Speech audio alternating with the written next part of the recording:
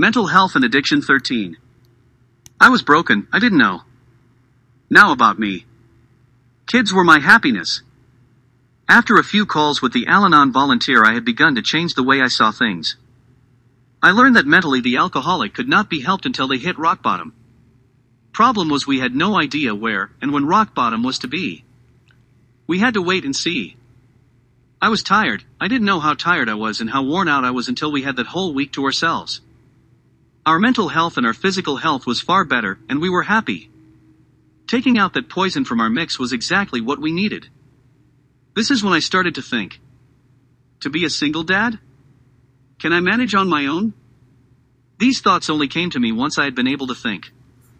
When I was told that I didn't put the bottle into the alcoholic's hand. Once I was able to see that the problem is not me, not us. This was a huge hurdle to cross. I understood that for me to be able to help, I will need to see all of this with a clear mind and a clear head, and with a different perspective. The alcoholic and I are not related. I am not the cause, and I am not the solution. But I must play my part in the game we are playing and the life we are living. I must try to help in any way possible. The only true light at the end of the tunnel was rehab. I am me. Find yourself. Easier said than done.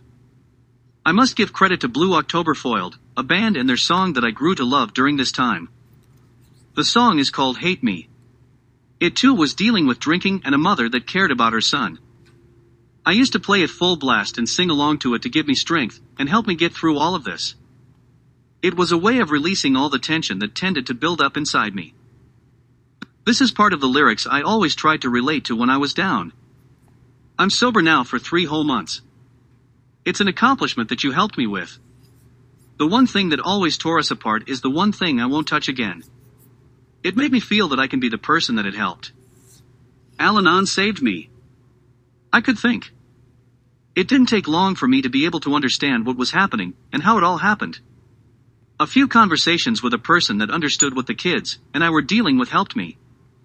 All I know about her was that her husband was a drinker and relapsed a few times and had managed to gain control of his life and live with the knowledge that he must never go back to drinking.